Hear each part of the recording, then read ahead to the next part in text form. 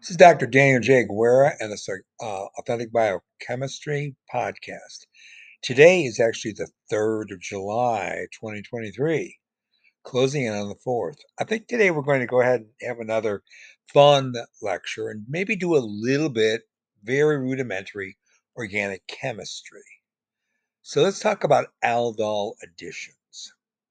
I want to be reminded that when an aldehyde is treated with an hydroxide or an alkoxide, an equilibrium forms where there's going to be a significant amount of both an enolate and an aldehyde. Now, if the enolate attacks the aldehyde, an aldol addition reaction will occur. And the product will feature both an aldehyde and an alcohol. And the alcohol group is always going to be in the beta carbon. Okay. Now, aldol additions under basic conditions, the enolate is going to be the reactive intermediate. And so the aldol addition reaction, think about the alpha position, the alpha carbon position, it's going to become deprotonated to form an enolate. Then the enolate will serve as a nucleophile, of course, and that will attack the aldehyde. And then the resulting alkoxide ion will become protonated to give the final product. Okay? And that last reaction is basically just proton transfer. So you go proton transfer, nucleophilic attack, and final proton transfer. So aldol additions are basically an equilibrium process. For most simple aldehydes, the aldol product is favored, about 3 to 1. For most ketones, the aldol product is not favored. So there, the ketone is about 80% recovery, and then the aldol product is only about 20%. So the reverse process is called, of course, the retroaldol reaction. That mechanism is simply the reverse of the aldol. Okay, so you have a beta hydroxy group that is protonated. Then you lose the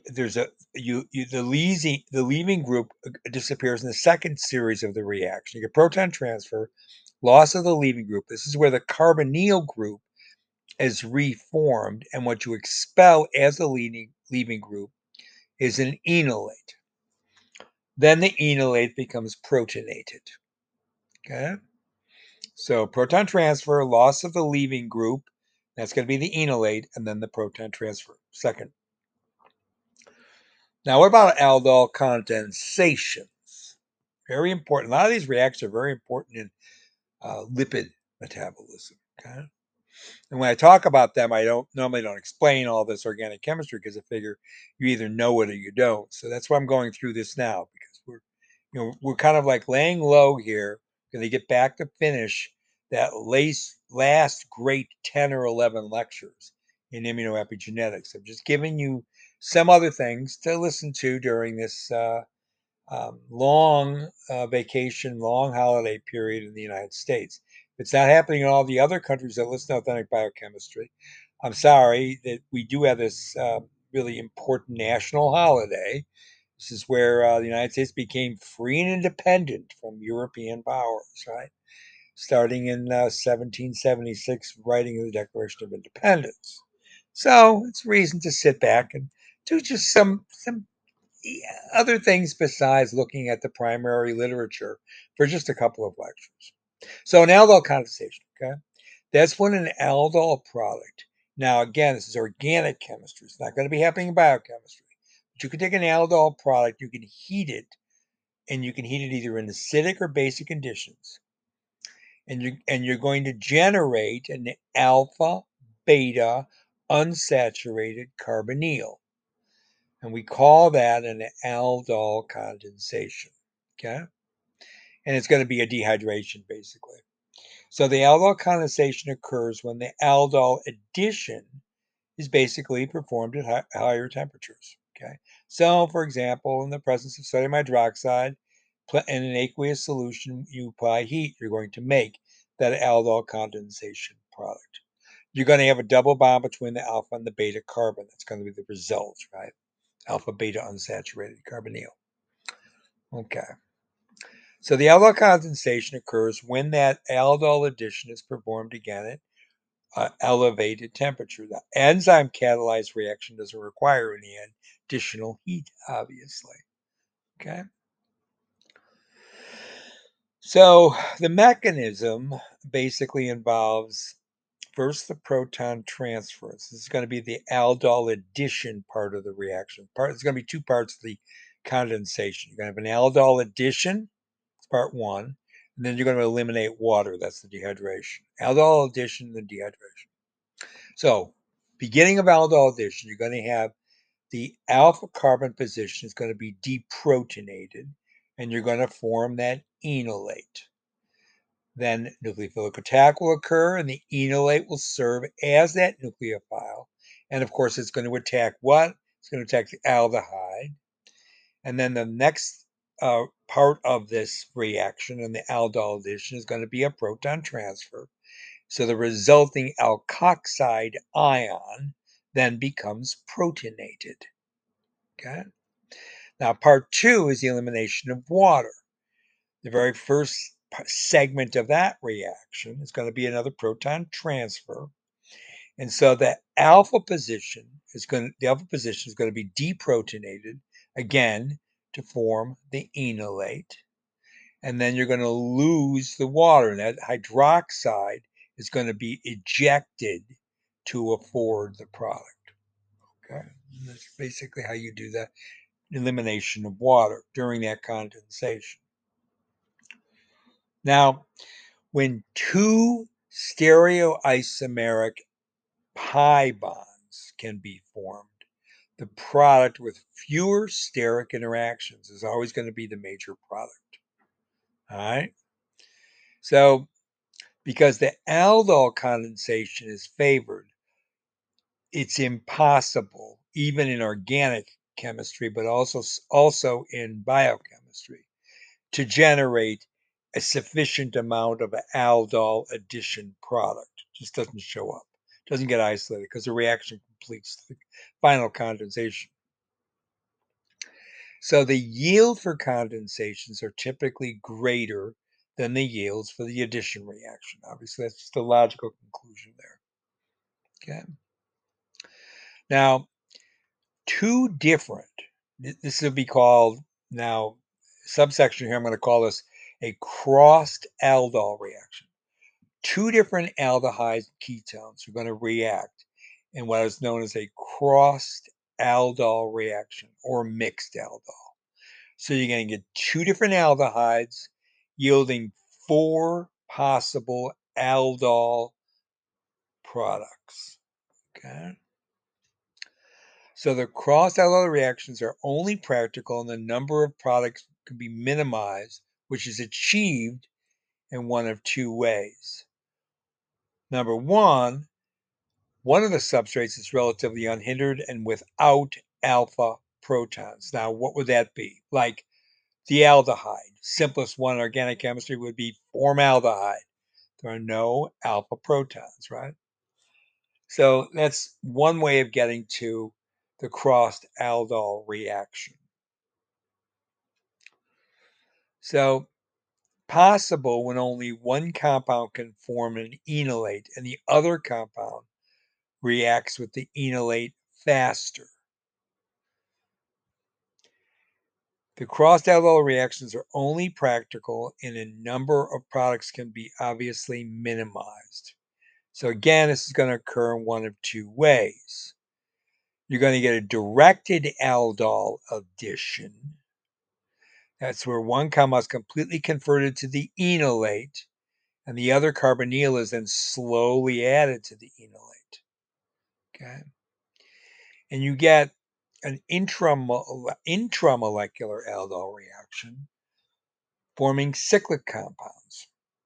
One group forms the enolate that attacks the other group, and then you get a 5 or 6 membered ring structure. Okay. So that's going to be the associated nucleophilic site with the electrophilic site to close that ring.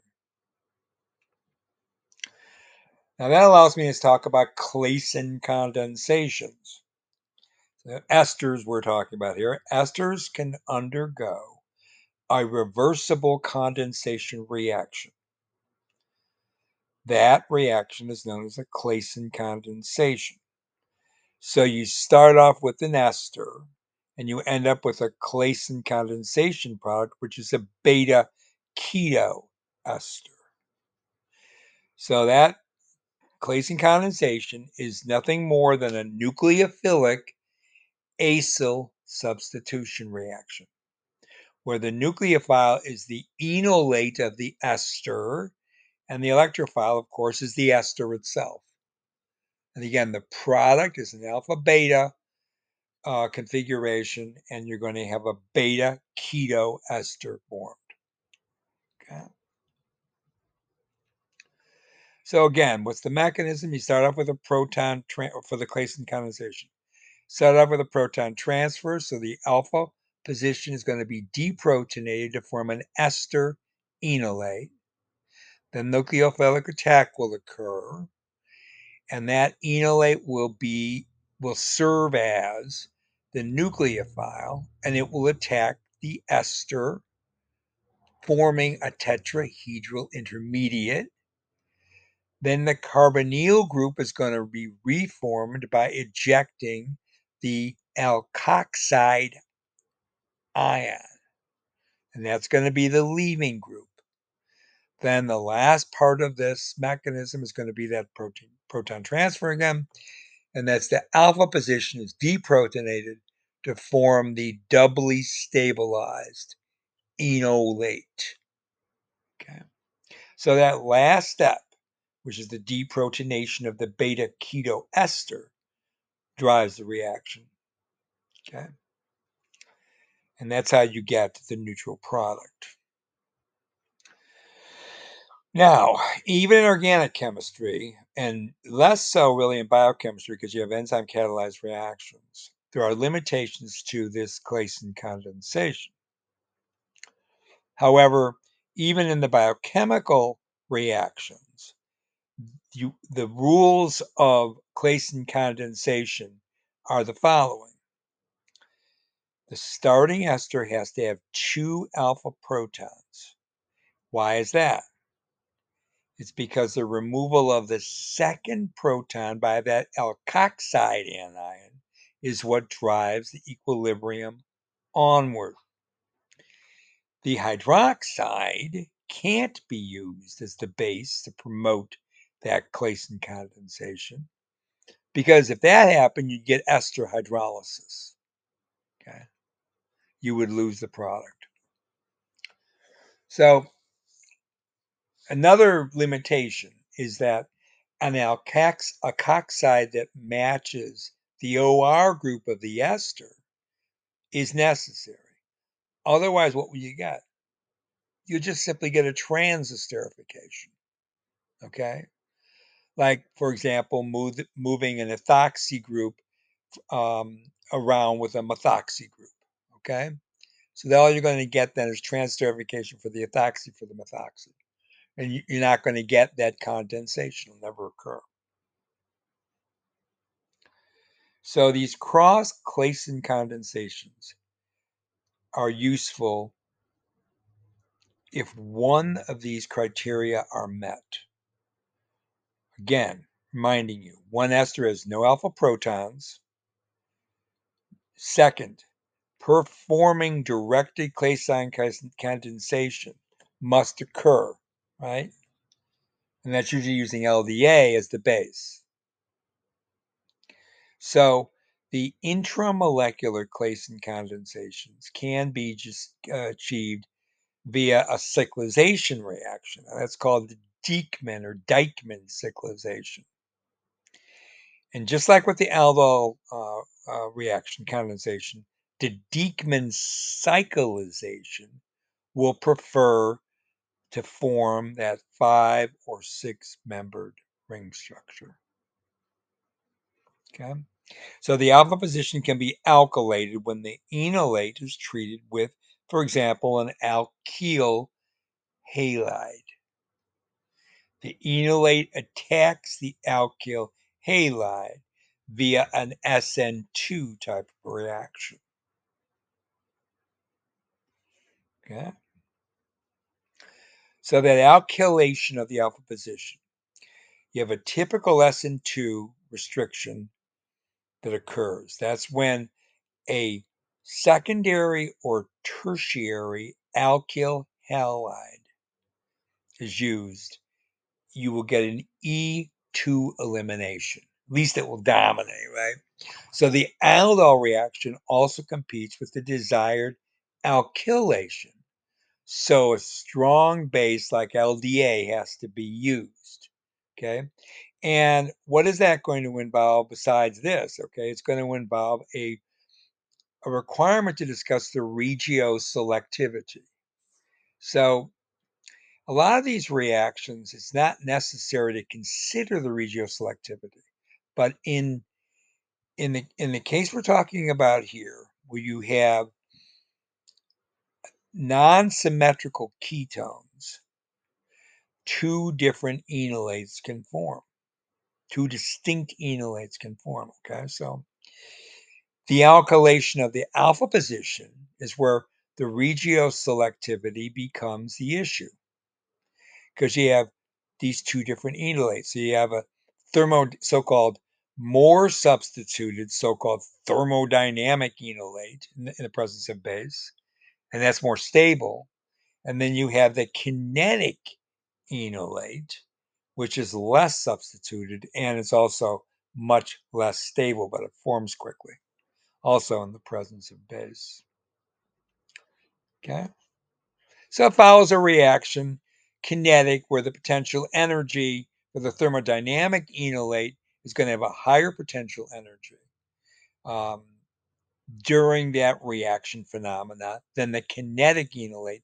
It will have a lower potential energy during its reaction, following the reaction coordinate, right? Of course. So the alkylation of the alpha position, the kinetic enolate is favored by an irreversible condition. So the thermodynamic enolate is favored by the reversible condition. Okay, you understand that.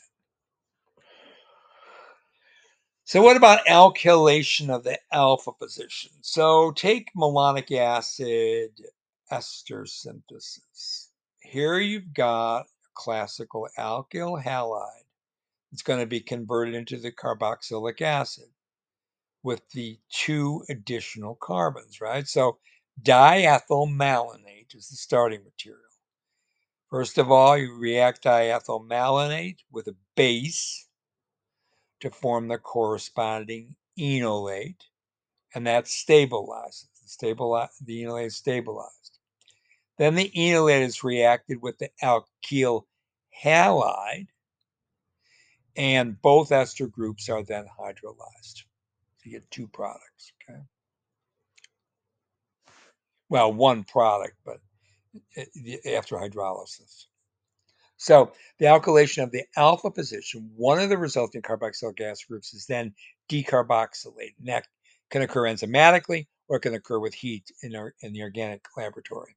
So a 1,3-dicarboxylic acid, 1,3-dicarboxylic, will undergo decarboxylation.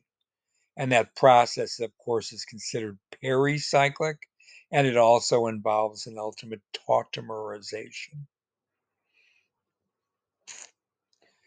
Now, malonic acid ester synthesis overall, then, going again from the beginning, you're going to have a diethylmalonate, which can be dialkylated.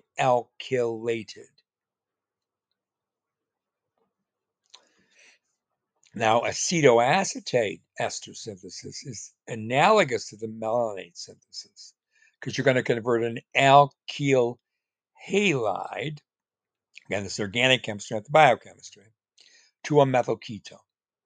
And now you're going to have 3 new carbon atoms added. Okay. So conjugate addition reactions like this, you recall that the alpha-beta unsaturated carbonyls will always be made via an aldol condensation. So then the alpha-beta unsaturated carbonyls have three resonance hybrids, three resonance contributions, right, that can occur depending on the formal negative charge on that oxygen atom and whether or not there is a corresponding cationic character to that carbon that's bound to the oxygen. So the beta carbon and the carbonyl carbon are both going to be in this reaction electrophilic. So you're going to basically have two electrophilic positions. Okay. And either carbon will be attacked. And of course, what that depends on is what nucleophile you choose. So the conjugate addition reactions, you can use a Grignard reagent, and that will attack the carbonyl, and that's known as a 1,2 addition reaction. And the Gilman reagent generally attacks the beta position, and that's called a 1,4 addition or a conjugate addition. And that's what we wanted to discuss here. So in the general mechanism of a conjugate addition, you have an enolate intermediate and you end up with an enol product. And the enol, as I said, will then tautomerize to the aldehyde ketone. Okay.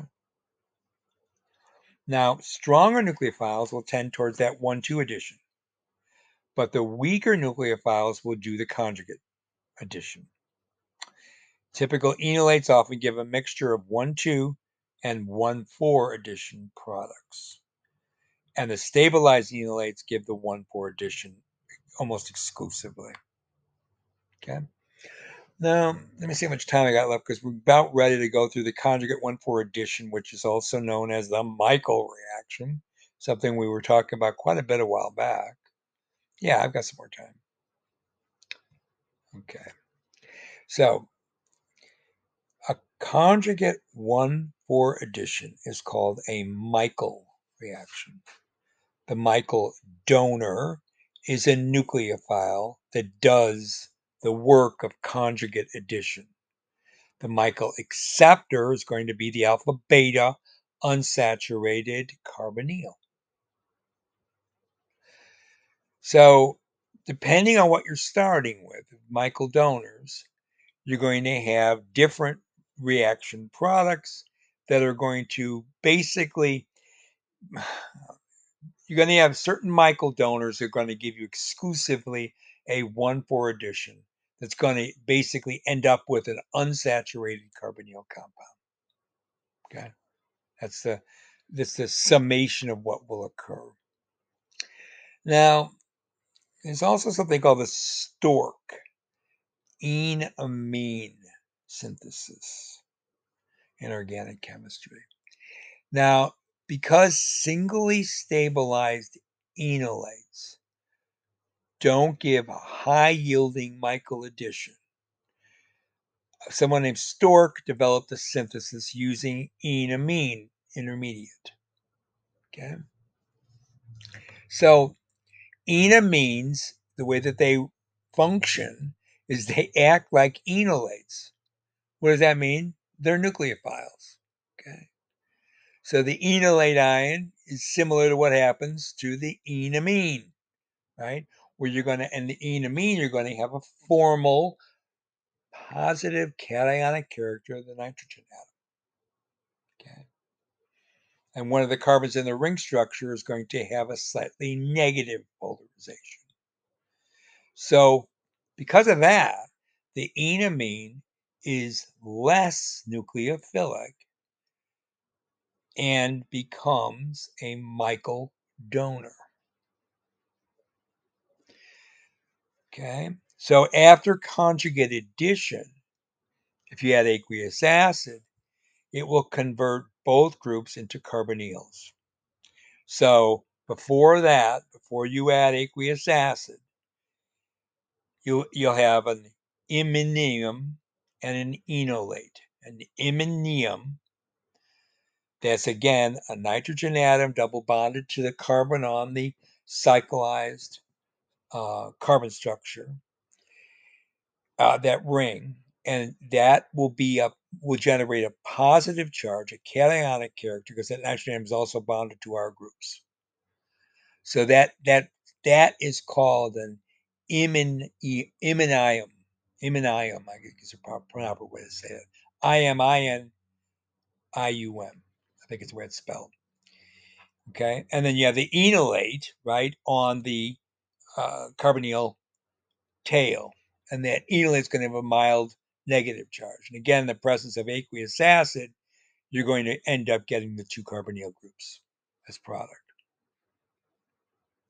So overall, that's something I've looked at for a long time, but I think that's called a a Stork enamine synthesis. So what happens? You form an enamine, you get the Michael addition, and then you get hydrolysis. Okay. All these reactions I'm talking about have a representative in biochemical reactions. Now, not every single one. Obviously, the ones with halides are not very common. But all these reactions I'm dealing about with various levels of substituted, um, partially hydrogenated intermediates, right? You're going to end up with similar products when you do an enzyme catalyzed reaction, depending on starting material. So I think I can close with this last thing. It's called the Robinson annulation. The Robinson annulation starts off with a Michael addition, and then it ends with an Aldol condensation. It's a two-step process. So you form a ring, and that means you have that Michael addition going. It's followed then by this intramolecular final aldol condensation. All right. So you have a fused ring structure in the end. All right. With two carboxylic acids, one on one ring, one on the other ring, and a level of unsaturated in the beta ring. All right. I think I'm going to stop there because I think we're going to go on here. What the rest of what I could do in this lecture would be talking about some strategies for synthesis. And I don't think that's relevant for us because what I wanted to go through are the reaction mechanisms, because that's what's important in biochemistry, right? We're not going to be talking about how to make these reactions favor one product over another, and that's what an organic chemist would do. And I worked with organic chemists. I worked near them, anyways. I wasn't doing organic chemistry way back when I was a postdoctoral fellow at Peoria, Illinois, at the Northern Regional Research Center of the ARS. And they were doing a lot of these kind of reactions because they were doing things like getting deuterium loaded onto carbonyls so that they could do monounsaturated, diunsaturated condensation reactions and look at what happens when you add a cis or trans double bond. Right? This is way back in the 1980s. So I'm going to stop here. Hopefully that was exciting for you. Now, I know if you don't have a chemical background, particularly if you haven't looked at organic chemistry in a long time, this might not have been something that you got a lot out of, but I know there are chemists that listen, and I wanted to favor them a little bit because I don't do that often enough. And I don't do enough discussion of organic chemistry. So when we get back to biochemistry, I'm going to remind you of some of these reactions. And I'll go back and I'll describe again how those reactions proceed through those intermediates. But then it's going to be enzyme catalyzed. And one of the reasons I do that is not so much just so you know the mechanism, but so that you understand that what enzymes do is they catalyze reactions that have basically all been described in organic chemistry. But the way that the enzyme works, it alters the free energy state of the intermediates. So the reaction velocity is greatly enhanced without altering, for example, thermal conditions or having strong acid or strong base, which would never be favored in a biological system. And that's a good take home message. It's Dr. Dan Guerra at Authentic Biochemistry on the 3rd of July, saying bye for now.